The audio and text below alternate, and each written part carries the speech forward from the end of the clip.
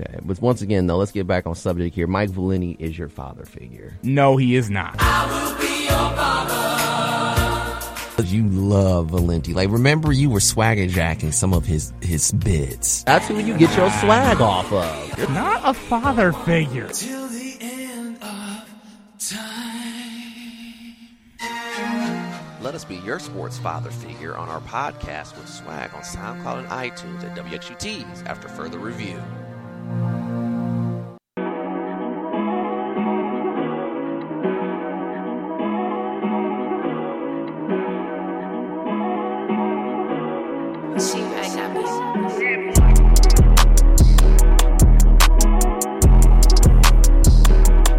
Welcome back to 88.3 WXUTs after further review.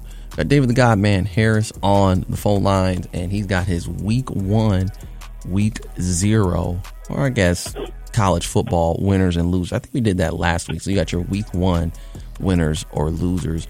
And you know what, David? Let's just basically get to the meat and potatoes of it. Make sure you also check out the University of Toledo Rockets. They take on UMass, a former MAC opponent.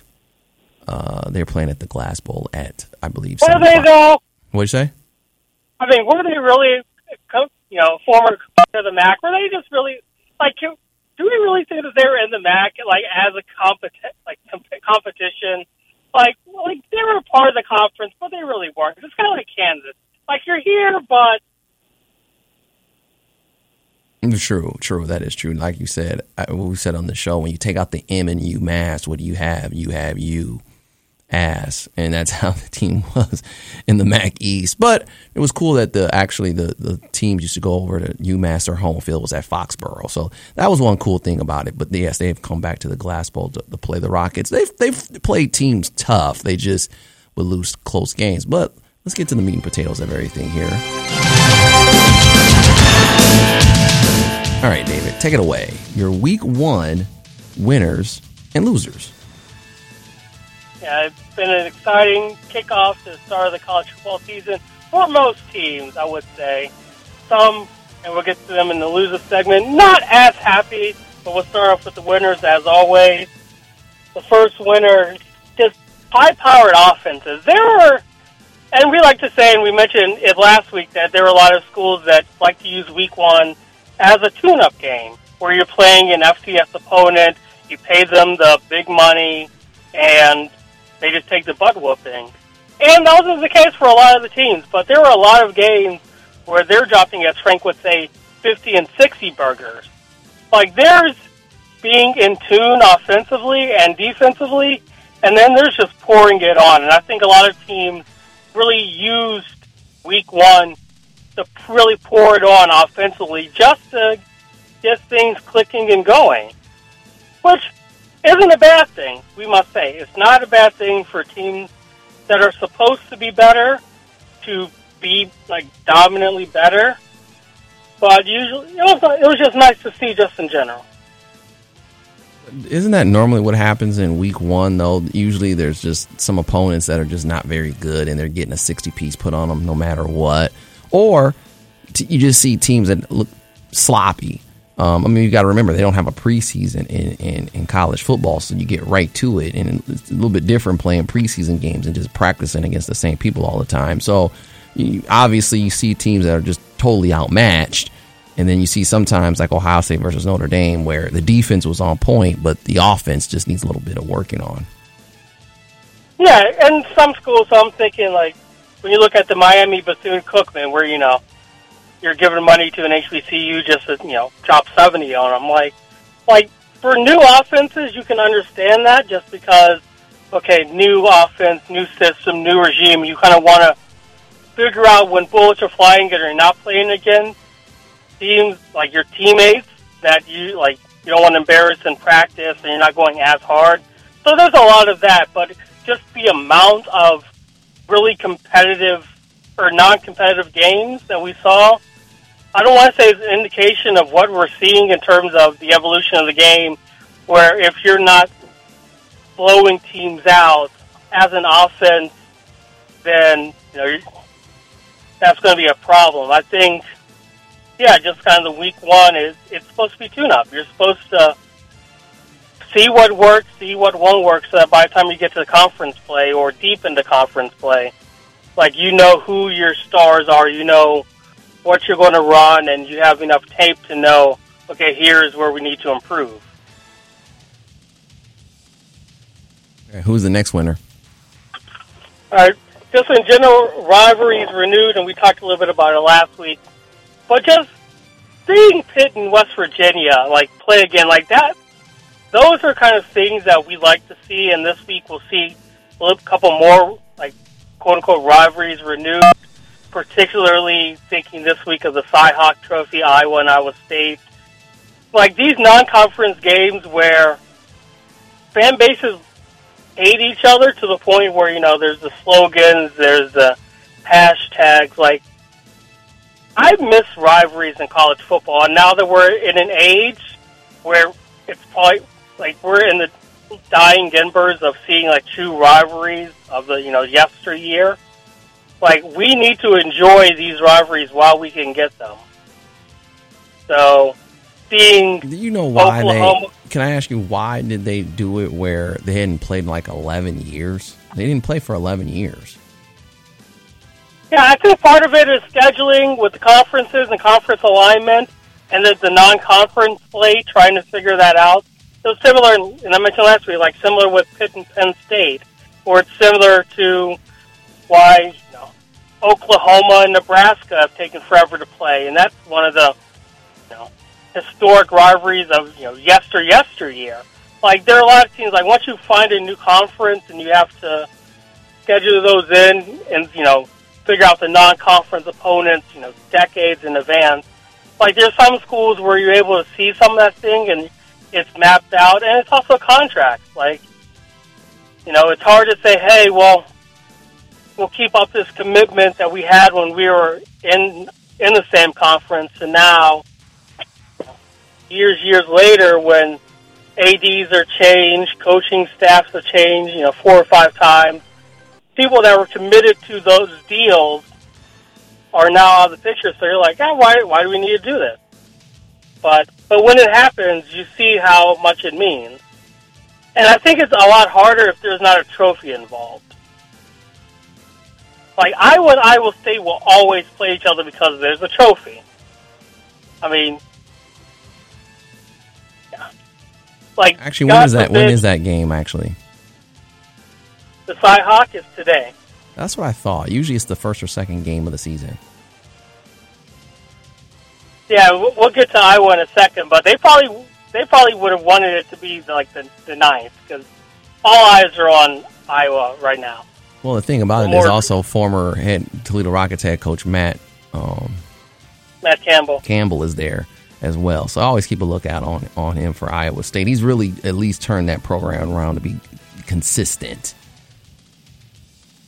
Yeah, and it's good to see. Obviously, we know of his work here in Toledo, and we know kind of the success he had, which led him to the job in Ames. But yeah, we're hoping for him to win, because Iowa State, you know, not to hand it off into Iowa State football, but they're looking for expectations to be met, because they've had a couple of letdowns recently where they've been high in the rankings, they've had success, and then the debilitating loss kind of sucked the momentum out. But they get good players. We know that Campbell's going to recruit well. We know that they're always going to play intense because they embody the coach, and we know that they're going to be class individuals on and off the field, because that's what Coach Campbell taught. All right, keep going. And the last winner for me is the fans, because 1, college football is back, 2, gambling is back, and 3, I mean, students look forward to this more than I would say probably any other aspect of the school year. Like, when college sports, in particular college football, is in, you can see the excitement, you can see the fans jumping, those time-honored traditions of, you know, in the stands, singing songs, doing certain kind of rituals before the game, during the game, halftime. Like, all of that is back. And so for these students, particularly for first years that are new to all of this, kind of getting to experience that for the first time as a student rooting for their school. I feel like college football is back, and we're all happy for it.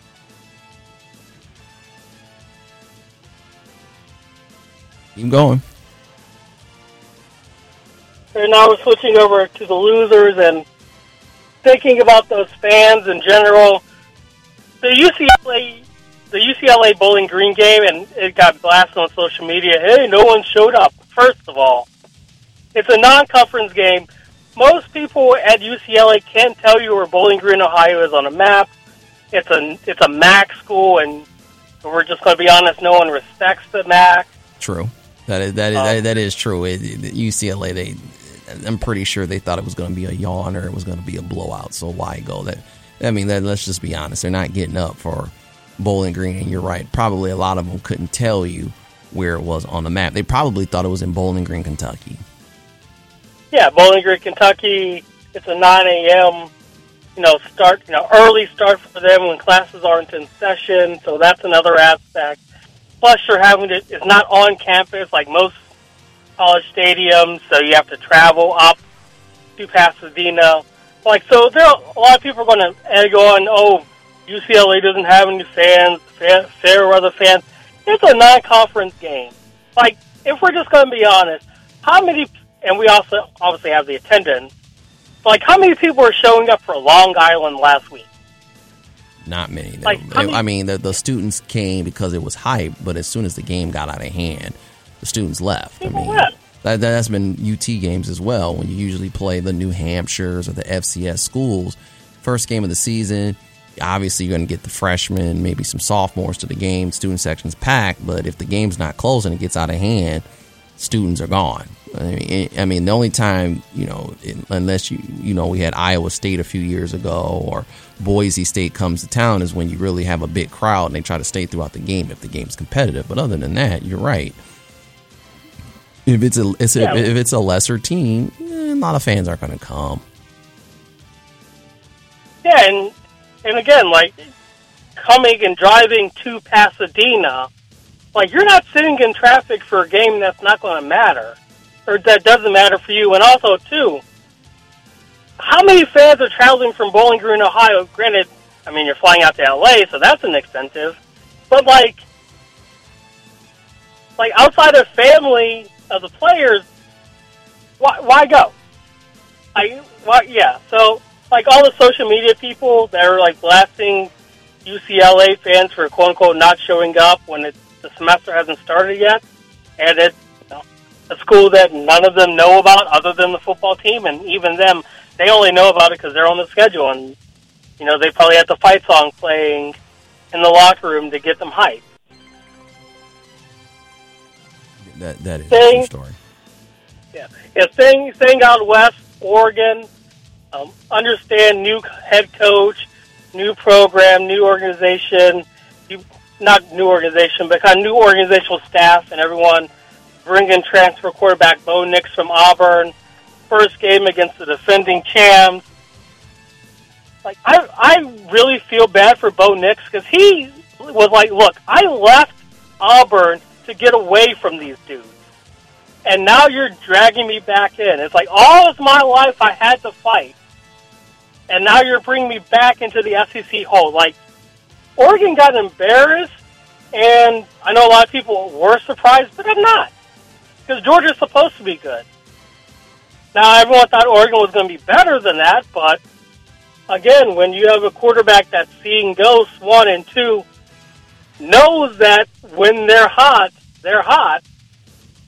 It's hard for me to see why people are surprised that Oregon got embarrassed the way that they did. Well, I thought that too, that they're rebuilding, even though it's a top team. And even the announcer said that this isn't really an Oregon from the past. It is what it is. And then for the fact that I guess maybe one of the losers you could say is Ohio State going down some slots because of the way that game, how the impact of that actual game. Yeah, Oregon looked rough for Ohio State, even though they won, came out flat in the first half.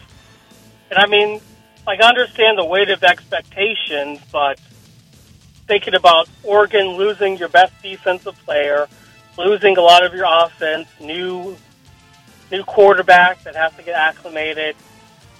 And Georgia's good. I don't know if people watched them last year, but their defense is really good. A lot of them got drafted in the first 2 days of the NFL draft. Like, Georgia knows how to produce defensive players. Offensively, Stetson kind of feasted a little bit. That's not going to happen, obviously, but yeah, Oregon is not going to dominate this conference like they had the past, like we've seen off and on over the past decade. Oh, okay. Keep going. Moving a little bit more eastward, I mentioned these a little bit earlier in the winter section. Iowa football, like that game against South Dakota State. Like I'm 31 years old for at least the next couple of weeks. I've never seen a football game that awful, like ever. Like high school, college, pro, like that game was embarrassing. I wouldn't be surprised if they burned that tape. Right. Like there's no evidence of that, like of that tape being sent to anyone, getting out to the media. Like they asked Fox to destroy evidence and footage. Like it was just bad. And we hope that Iowa is better now that it's a rivalry week and they're playing Iowa State. But literally, there's nowhere to go but off for Iowa football. But David, though, remember what I just said, though. It's week one, so there's going to be a lot of sloppy-looking football. I mean, Jackson State really blew the doors off of Florida A&M. Now, they're pretty bad. But there's going to be some teams that are not going to look good early on that might look better later on in the season because, like I said before, you get into it, but you don't really get any scrimmages or preseason games or anything like that. It's just practice, okay, play. So week 0 and week 1, you're going to see a lot of sloppiness. Now, some of that gets kind of buried away because some of the matchups are just so uneven. But, you know, I don't really get so critical in week 1. I'm just glad football is back, but I do expect that there's going to be some teams that aren't going to play very well. And I understand that expectation. I just think kind of when you bring in an FCS school like South Dakota State, it's supposed to be that tune-up game where you're supposed to, at some point in the game, show your dominance. Like, hey, we are and we, seen past couple of years, we're supposed to be a contender in this conference to at least represent the Big Ten West. Like, we're supposed to be a top 10, top 15, top 20 program by the end of the season. Now, obviously, they can still get there, but, like, they're sloppy, and then there's just wanting, as we know all too well from our time in the booth, wanting to swear at the players from the booth at what the bleep is happening down there. Like, there was no really way to explain it other than this is unacceptable as a Big Ten football, as a college football program. Like, defensively they played great, but like offensively, it's not as though they're having a brand new, like everyone is new. Like there's some upperclassmen on that offensive side of the football that are just like, we got to play better. And again, hopefully it starts today with the rivalry for a trophy with Pride. But that team that we saw last week is not beating a lot of teams that they should in the Big Ten. True. Keep going. And then our final loser, both schools that belong to the ACC from the state of North Carolina, coming up with David, how do you keep hitting? You got the phone to your face because you keep hitting the buttons? Nope. Okay, keep going. Nope, And remember, the yeah. ACC, what the ACC really should stand for, the ASS. Yeah, so both North Carolina schools, as part of the ASS, had to survive to escape non-conference victories. The game I was watching, North Carolina versus Appalachian State. We know App State well, the fame and history of them being upset specials. Starting with them, I don't know how Mac Brown does this. How he still has a job after all these years, knowing how many times he's given his fan bases near heart attacks. We talked about Mac Brown all throughout his days in Texas. Again, this is one of those teams where App State is obviously not like a normal kind of week one opponent because we know App State is deadly. They know App State is deadly. But to give up 40 points in the fourth quarter and make that game as close as it was, somebody in the defensive room is still running suicide right now. And that began last week. They ran home from Boone, North Carolina, and are still sprinting in Chapel Hill.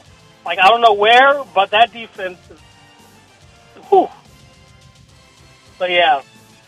They escaped with a victory, and then North Carolina State ranked, a lot of expectations, a lot of pressure on NC State, survives against East Carolina in a game that probably they deserve to lose, but again, kind of flip of the coin, mistakes happen, one position here, one mistake there, and they survive. But yeah, North Carolina scaring a lot of people right now. And I don't know if people still expect NC State to be ranked at the end of the season. Time will tell. I don't know if people expect North Carolina to be a dark horse ACC title contender, or at least get to the championship game, as a lot of people predicted. But, yeah, shaky starts, particularly defensively, and I think that's going to be the calling card, and that's going to be a sign to watch for throughout the season. Just how the North Carolina defense looks. Because if you can give up 40 points in the fourth quarter, you can give up 40 points throughout the game. You can't turn off in college football for any moment. Because the second you do, boom, you're holding on and clinging on to a victory that you should have won with ease. Right. How about we go with these winners?